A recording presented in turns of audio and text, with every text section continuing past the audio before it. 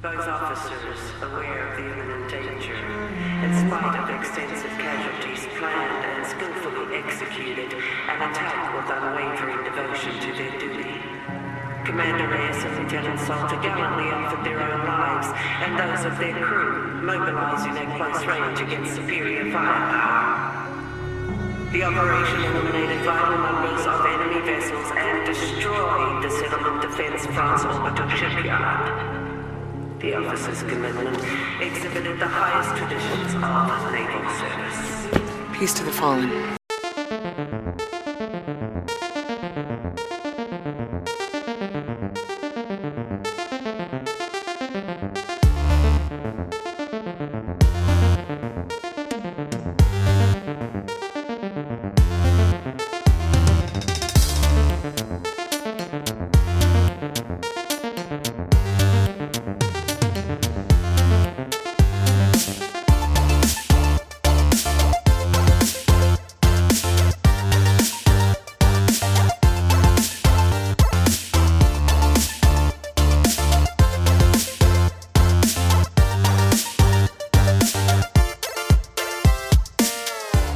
And welcome back to Furry Dashi Pod. I'm Lauren.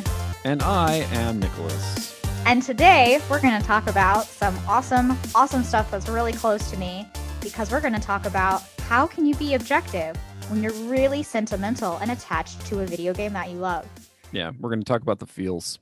How to deal all with of the feels today. And this is directly because of the chill rant we just posted last week. If you didn't get a chance to listen to it on YouTube or Spotify or iTunes, please go ahead and go over there and give it a listen, because Nicholas got super sentimental because he loves this game so much and was putting off recording it. Yeah. So Nicholas, take us away. Why were you putting off recording it? I was putting off recording it because I was too attached. And I have this problem as someone who spends most of his life doing things in sort of like an analytical mode, where maybe it's just a hang up of mine, but I do seriously believe that it's much harder to be sort of like critical and analytical about something if you have some sort of emotional attachment to it. And, you know, Takeshi and Hiroshi is not a super amazing game, but because of the circumstances in which I played it, especially playing it with my daughter and like all the stuff that we did together as a result, the way in which the game itself sort of reflects how like creating a game forges emotional bonds between people, like I'm welling up literally as I'm trying to describe this. And so it's much harder for me to then approach it and say like, okay, what is this game doing? Like, how do we, like, what is useful about it for someone who doesn't have that kind of emotional attachment? And so for me, I think that's where the hang up comes from, because it's like, yeah, if I'm really into something, it's really easy to convince somebody else who is also really into it or sort of have some sort of like affective reaction to it. But if you're trying to discuss it with someone who doesn't have that, like they'll just tune out, because it's like, okay, yeah, that's just your feelings. I don't know if that's true, because I mean, like, I get really attached to, say, like Dragon Age Inquisition, for example, and I'm very sentimental about that game. I know this. Right? And I can see you welling up. And I think when I talk to people who are Dragon Age Inquisition fans, it's very different, right? We're all just kind of screaming at each other on Twitter specifically, because the Dragon Age community is very strong on Twitter. Yeah, the Dragon Age is strong with the Twitters. And I think that when I tell people about it who aren't into it, I've had to convince so many of my friends to play Dragon Age Inquisition that when I finally convinced my significant other to play it, I realized that without any of the sentimentality or feelings that I had from having played this series since its origins, he just didn't get into it. Like, he played it like a game. And I say it like that because it's like, oh, you don't have any of the feelings or relatability that I was bringing into it, because you're not me. You don't have my experience. Yeah. So you're not going to play it with like weight, right? With that baggage that I kind of brought to my Inquisition experience. Yeah. On the flip side, though, I then was able to relate when he was like streaming it or he'd come over and play it very like irregularly during COVID, because this was a COVID game. This was you stream on Discord or whatever. And like, I Yeah. just watch you because we can't be together. Yeah. Yay. And for me, like, curiously, I was like, oh, he did choose what I chose, but for different reasons. I didn't realize you could do that. Oh, he chose something that I would never in my life ever choose. But because he didn't have any of the baggage, so he didn't realize that the weight of his choice was really, really heavy. Yeah. And then, of course, in like a very fantastic moment, I'm not going to spoil, he felt all of the same pain that I felt when something very key happens. Because regardless of if you brought that into it, you didn't have it. So you would always have that experience. Like, it was just so well designed that even if you didn't have this past history. So I've been looking forward to playing Takeshi and Hiroshi, and I personally just haven't been, because to play a new game knowing that your friend has played it takes, I kind of now have that filter. I have that, okay, I need to really give my time and dedicated energy to the game, not just like throw it on, right? So, I mean, this in many ways, this is analogous to the conflict, not the conflict, but sort of the argument that you and I had with each other about like Life is Strange, where you were just like, and I thought it was one of the like most emotionally arresting games like in existence. And I can't necessarily, I mean, in the case of Takeshi and Hiroshi, I can explain why, because it has all of these like connections to, real life relationships that I have. I'm also, I don't just have like a close relationship with my daughter. I also have a fraught relationship with her because I'm very protective of her. God damn it. I mean, you're a dad, right? Well, no, it's more than that. It's like, it's not just being a dad. I'm more than a dad. I'm no, ultra dad. I'm not an ultra no, dad. I know, I get it. It's more that like, because of the difficulties she has had and sort of like the fights that I've had to get into on her behalf, I'm literally welling up right now. It's like, it's hard for me to like, anything that then taps into that like emotional connection. It doesn't even necessarily have to do it perfectly. It just it can do it like, just sort of, all it has to do is just scratch it, and like I turn into a blubbery little baby. I mean, a good example of this is like, there's this one episode of the show Fringe, which I don't think is a particularly great show, but because of the like content of the episode and the way in which it deals with sort of like problematic relationships between this one character Astrid, and this like alternate universe version of Astrid and her father, like this just it just scratches it. And then the second it scratches that sort of connection, like I can't be sort of like, I guess you could say, intellectually responsible about describing it, because as you said, there's a weight there. There's sort of like, there's this like almost like a sort of Damocles that's sort of hanging over you the entire time. But do you feel that like the Damocles that's hanging over you, is it impossible to separate yourself from that? Or in another way of like, in another phrase or in another vein, what's wrong with bringing that emotional like side of it, because it's a video game, right? It's an interactive experience. What's wrong with bringing that emotional side to write an objective argument playing field? Like, don't think of this as an academic, right? Yeah. Think of it as like an actual, you're just sitting on the floor at a convention. That's never going to happen again. It will. I think it will at some point. But it will at some point. So 10 years from now, you're sitting on the floor of a convention, right? Eating garbage pizza, or like I do, not eating pizza and literally surviving just on coffee and water somehow for like 12 hours. Which is terrible, because most venues now have really nice vegetarian food. So if you want to like, like keep your energy up, get all your vitamins and minerals, you get like a nice falafel, get some hummus, get some veggies, like, hey, it's... Yeah. Pro tip, whenever conventions open again, get all the veggie options. Yeah. Eat well. Eat well. You'll feel better. But you're sitting there, right? In your veggie circle, not eating the bad pecan pizza. Like, and you're talking about your emotional experiences, and you're about to go into like write a panel about like the best emotional video games of all time or something. Yeah. Right? You're going to go into that going like, none of those made me emotional. Like, how dare they say Uncharted was an emotional experience? Because it was like emotional, but like I didn't feel anything. How dare they not talk about Takeshi and Hiroshi, right? Like, you're going to be feeling all these thoughts. Right? Or they'll bring up Life is Strange because that's the one everybody brings up. And then, I'll be like, right? So what's wrong though with Well, bringing no, but that here's the thing. So actually, let's go back to the example of Life is Strange. It's like, because what I noticed is that when I set aside my like affective reaction to that game, it was easier for me to see the points that you were making about it.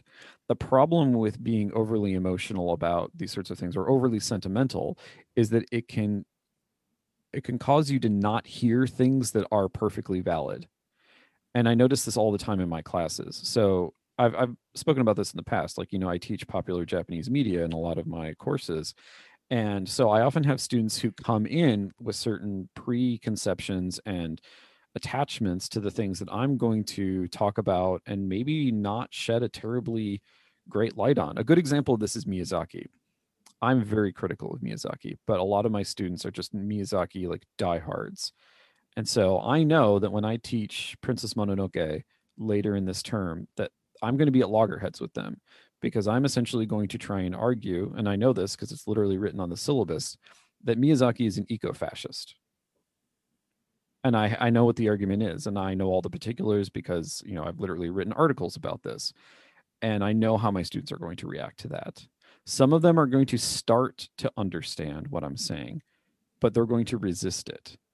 And so I really need to read all those articles. Yeah. So if you can set your like those sort of like really like incredibly powerful emotional reactions aside, you can start to see things even about the stuff that you love that are actually valid.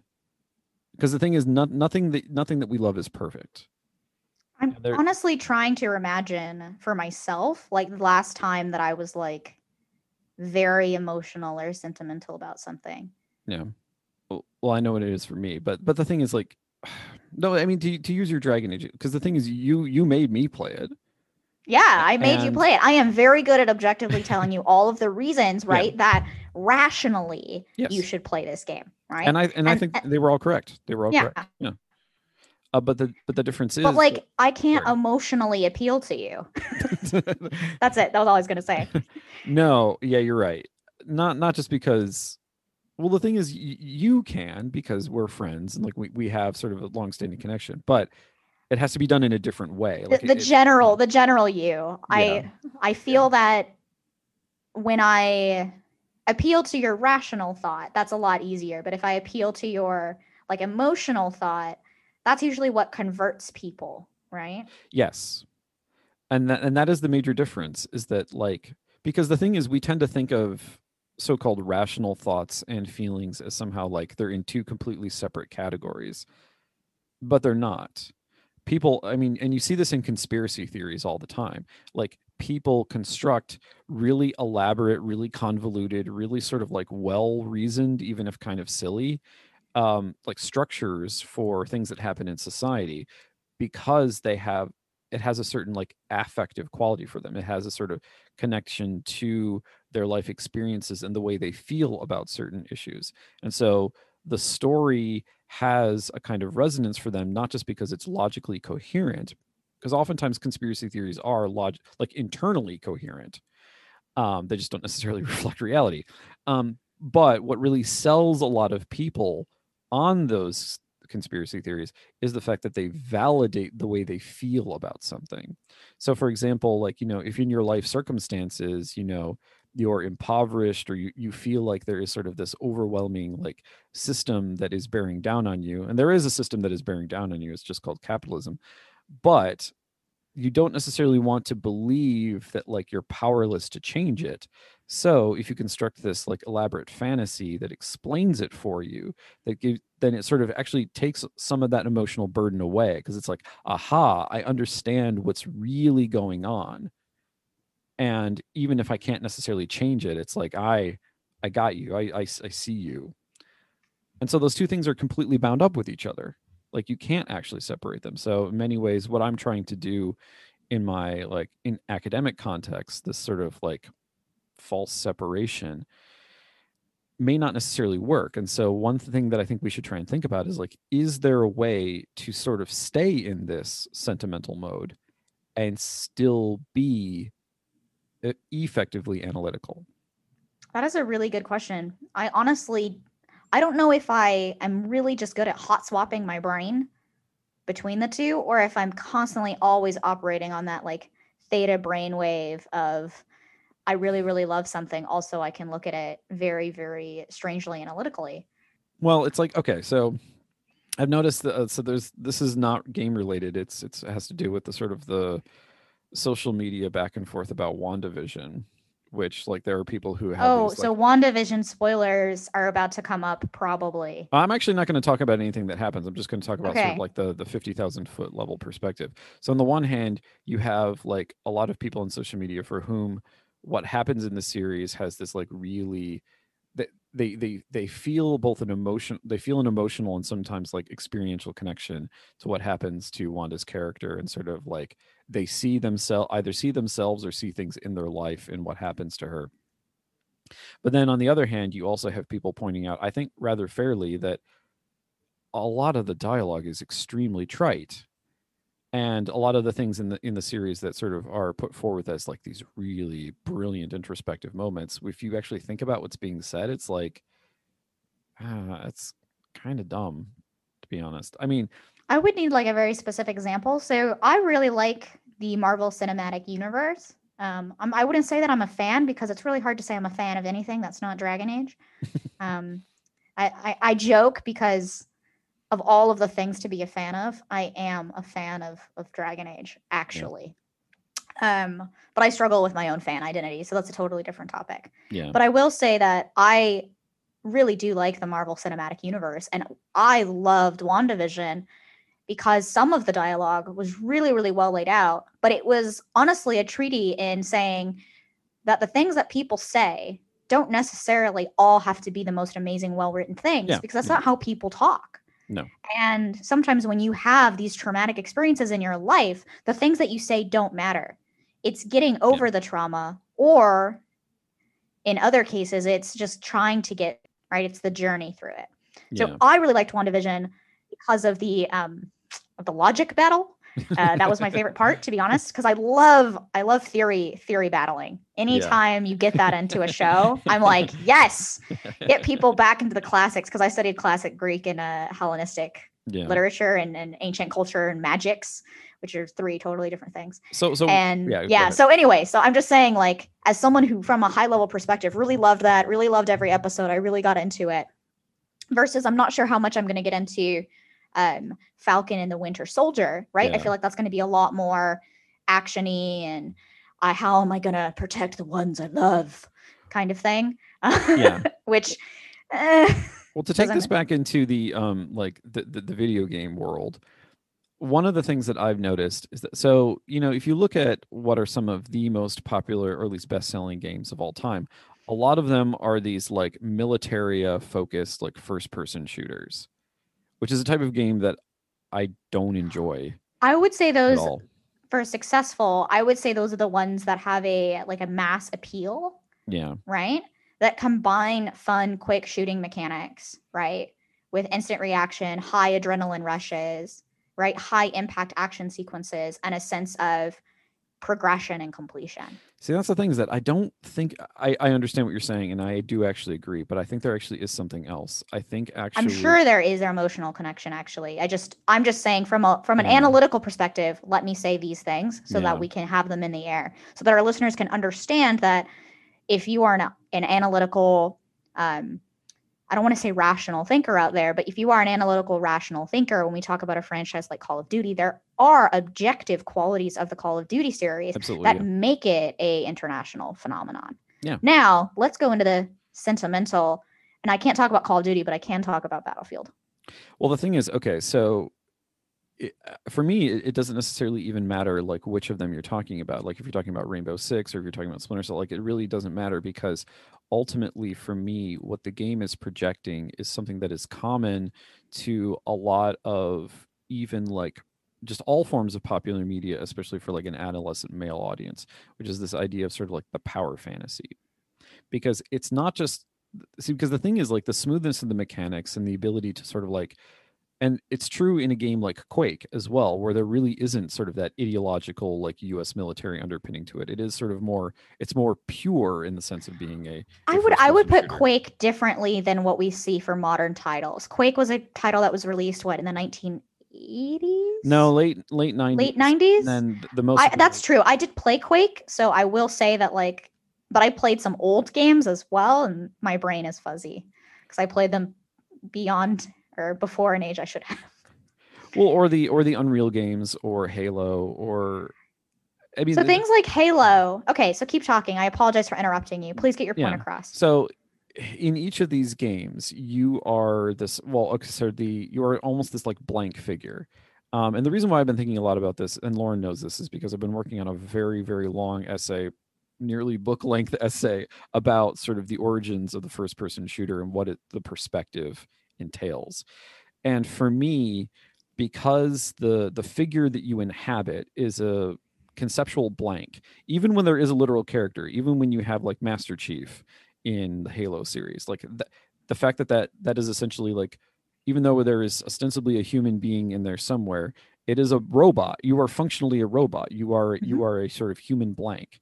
And the way the game plays is you are also a human blank, because your entry into the story through the game mechanics, in other words, the way in which like the game and sort of like the entire like ring structure of the Halo thing, and the way you sort of discover what the Covenant is, like you don't have an ideology, like there's nothing there. You learn what all this stuff is as you play the game.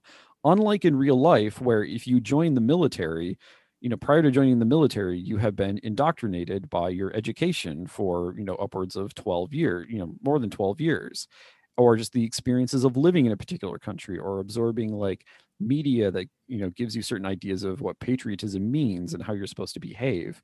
Like that is all there before you enter into that moment. So the thing is, a first-person shooter, to my mind, is actually a poor simulation of that, because what it is actually doing, it is putting you in there sort of like ex nihilo, like from out of nothing, and then you discover the universe and its ideology through the gameplay mechanics. So then the question is, and the reason why I wanted to use Quake, is what do you discover?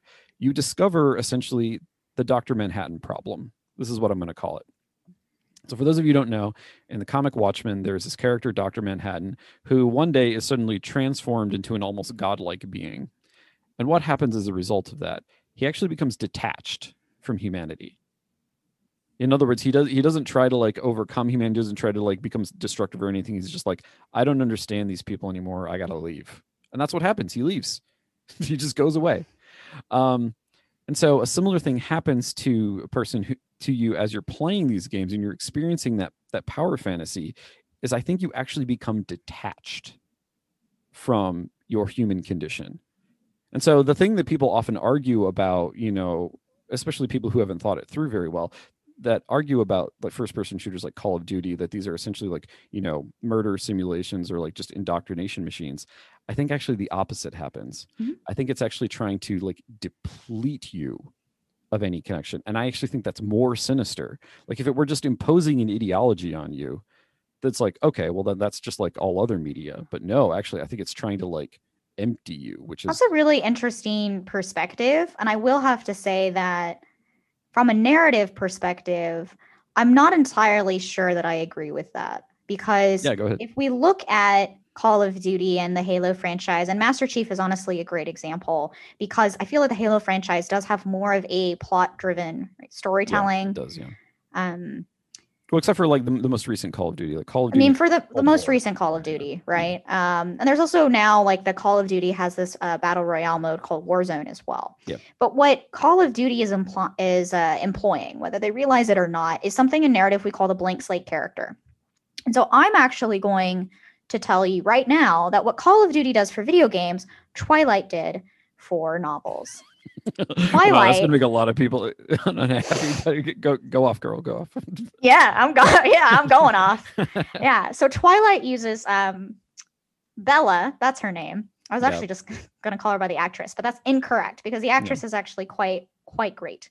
Bella in the novel is a girl who is in a town and is doing A things like going to school. And then suddenly, out of nowhere, her life has changed because she finds a boy. And this boy happens to be a vampire. And then there is the series. That's it. That's the whole series. Yeah. But what's interesting about this, and the reason why it resonated with so many especially young female readers, was that Bella was a blank slate character. And a blank slate character is someone who has truly no physical description of them within the novel. Yeah. It's someone who also doesn't have any bearing or any history that the novel gives you. And also the characters say like they don't care about their history. They have a very weak backstory. They usually are missing a parent.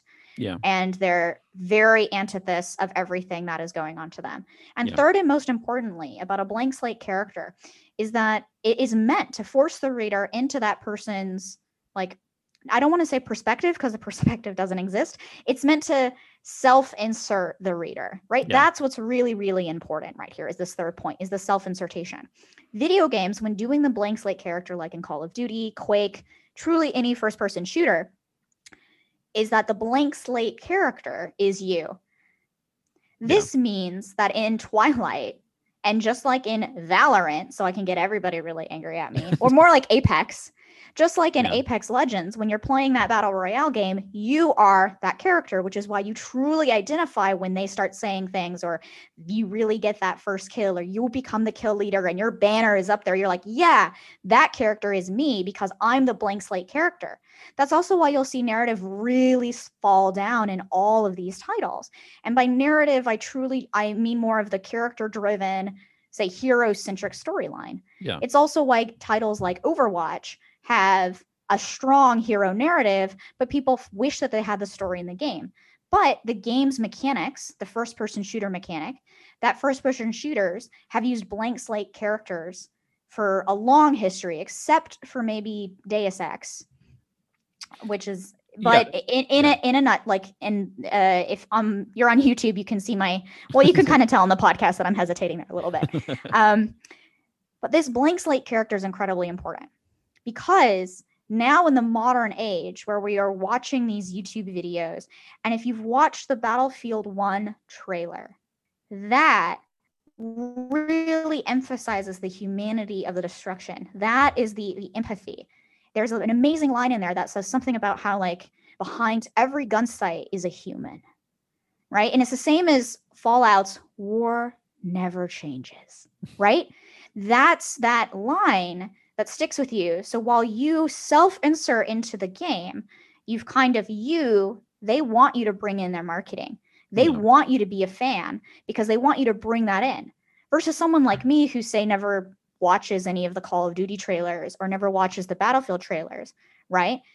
Their marketing has not indoctrinated me to bring in the right war never changes. But what's interesting is that a lot of these games, while they have no, say, traditional storytelling methods, when you start the game, there's that cutscene. Yeah. War never changes. Whether it's a nuke, right? Or not a nuke, whether you're throwing grenades. And then that's also why when you have something that's so bizarre, like a female character on the battlefield, you get really emotional and kind of sentimental about it because now you're playing something where you were supposed to be self-inserting. Yeah.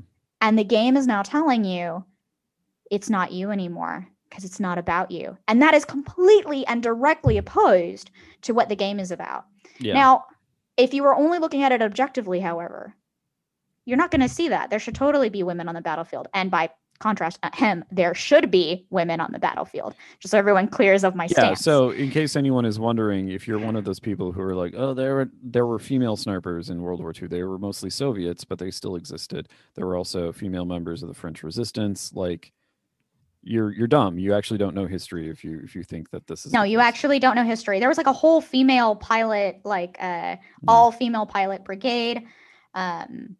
Anyway, all this being said, is because of the expectation of the mechanics, the marketing, all of this previous expectation of our players, right? If Twilight suddenly gave Bella an amazing personality and Bella was like, you know what, Edward, actually, screw you. I don't want to be here. And Jacob's pretty cool, but now that he's imprinted to my baby, I'm getting out because this is all way messed up. And it doesn't matter what I do anymore. It matters that who I am. And that's what games that have characters kind of look at, right? Yeah. Who I am influences what I do. But in self-insert fiction and in self-insert video games, who you are doesn't matter. The only thing that matters is what you do. And unfortunately, like you brought up in some of these titles, what you do is killing humans, and you kill enough humans so much you're desensitized to killing humans. But that's not that it's a murder simulator. It's just you're desensitized to the action. But would you actually do it in real life? I mean, there are millions of players out there. Well, because here's the thing: is that there are different kinds of desensitization. Because the way in which you're desensitized, say, like in the military, is essentially like you are. Because here's the point that I made earlier: you come to joining the military with a certain amount of baggage of who you are as a person. So there's this concept that you often see, especially amongst drill instructors, that they first have to they tear you down and then build you back up. So they have to first deplete you. They have to sort of remove all of those aspects of your humanity that, would be an inconvenience in a war zone, and then replace them with a new humanity that is much better suited to whatever it is the military wants you to do. And yet, even despite that, there's actually fairly good evidence to suggest that, like, when someone is sort of firing, on a range, they are far more accurate than when they're firing, at other people. And this isn't necessarily accounted for, like, their skill or like being stressed out, because oftentimes there are like live fire exercises in the military where they simulate everything that is supposed to be happening to you at that same time. And even in those conditions, people are still more accurate, like by an order of magnitude. It's not a little bit. Like when people are firing at other people, they sort of viscerally hesitate. And that's part of being human, and you kind of can't get rid of it. And to be fair, like to go back to like what we're talking about here, it's all about the sentimentality, right? Yeah. Versus the objective. Yeah. And it's that even when you are under those conditions or you've been trained, at the end of the day, you recognize that murder, right, and killing is wrong, right? Well, and also, if we're thinking about a game like Call of Duty, ethically. Ethically speaking. But also, if we're just thinking about it purely in terms of the game mechanics, like, if you were like you're in a match and you're playing with your friends and things are going wrong or things are going really badly, like you have an emotional reaction to it. People rage quit from games all the time. And that is a kind of affective reaction, because the thing, you may not even necessarily realize how personally invested you are getting in what is happening in the game, even if it doesn't like accurately represent your life. And it's easier to see that when it all falls apart, because then you feel that sense of like frustration and anger and all of those other things. Like, it's not just about sadness. It's not just about crying about your kids. It's also about these other emotions that we have that we tend to think of as sort of like, more macho or whatever. Yeah, let's get into that, because looking at the self-insertion of Call of Duty, it sounds like you and I really are self-inserting ourselves in Dragon Age and in Takeshi and Hiroshi. Yeah. That even though those characters come with their own baggage, we truly are self-inserting and taking on that pain. Yeah. Well, so in my writing about this is sort of the distinction I make between what I call first person objective and first person subjective. Because the thing is, it is possible to sort of become the blank as well, and to sort of play the game, and when it ends and you're like, okay, and it has no real effective reaction on you. But I have noticed that there are certain kinds of games and also certain like perspectives that people bring to games where that first person sort of scenario, even as a blank, has a far more subjective relationship to the person playing than an objective one. Would you say that this is a spectrum then, where something like you could come to Call of Duty? Yeah. No, I mean, it's not as simple as, it's not a categorical distinction. It's definitely one where like you can experience it to degrees. I think that's what I love about video games, is that unlike books, you can really say this is a like first person subjective view. This is a first person objective view, which doesn't really exist in novels, but could, right? Because that's it's the letter writing one, epistolography. No, epistolary, I think is what epistolary. Thank you. So no, actually, first person objective and first person subjective are things that are sometimes talked about in terms of literature. A first person objective is often like if you have the ghost of a character talking about what happened to them in life, but they're sort of emotionally detached from everything that happens, and sort of like because the objective notion implies that sort of what you're reading is alienated from what is happening. Whereas the subjective, which is what we traditionally associate with first person narrative, then the two are combined. Like what is happening and the telling of it are married to each other, whereas in an Right. objective form, they would be divorced from one another. Right.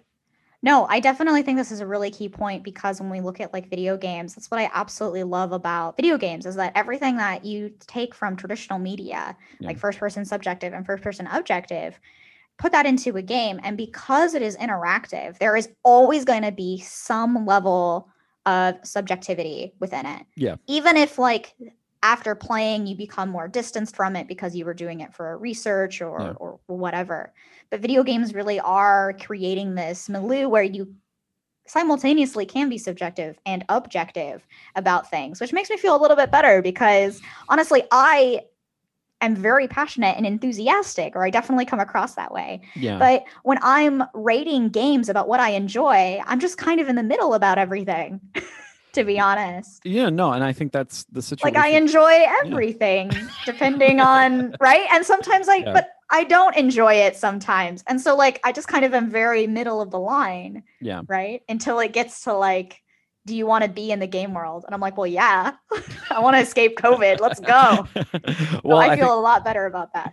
Well, I think that's actually a pretty good place to stop for now. We kind of arrived at a point, despite ourselves. We always do this. We always arrive at a point, even when we're not trying to. Right. And if you listen to our podcast regularly, you realize that our style of podcasting is very much one where we're discussing with you, right, and with each other, which is why your comments on YouTube and your reviews on our on Spotify or on Apple iTunes are really important to us, because until we get like something like a Patreon, we really just rely on you guys to converse and talk to us on Twitter. So please shout at us in our DMs and get back to us so we can actually discuss and maybe arrive to a point with you. Yeah. So by the way, we are Furidashi Pod on Twitter. Lauren is the Lauren Ash on Twitter, and I am I'm usually the one running the Furidashi Pod account. So if you want to contact me, because my okay, it's at UAHSENAA, which I don't know why I chose that. I'm such a dum-dum. Anyway, that's all for this week, guys. We will be back shortly, but you will be back in a week. But until then, stay safe, stay healthy, and feel things. Feel things.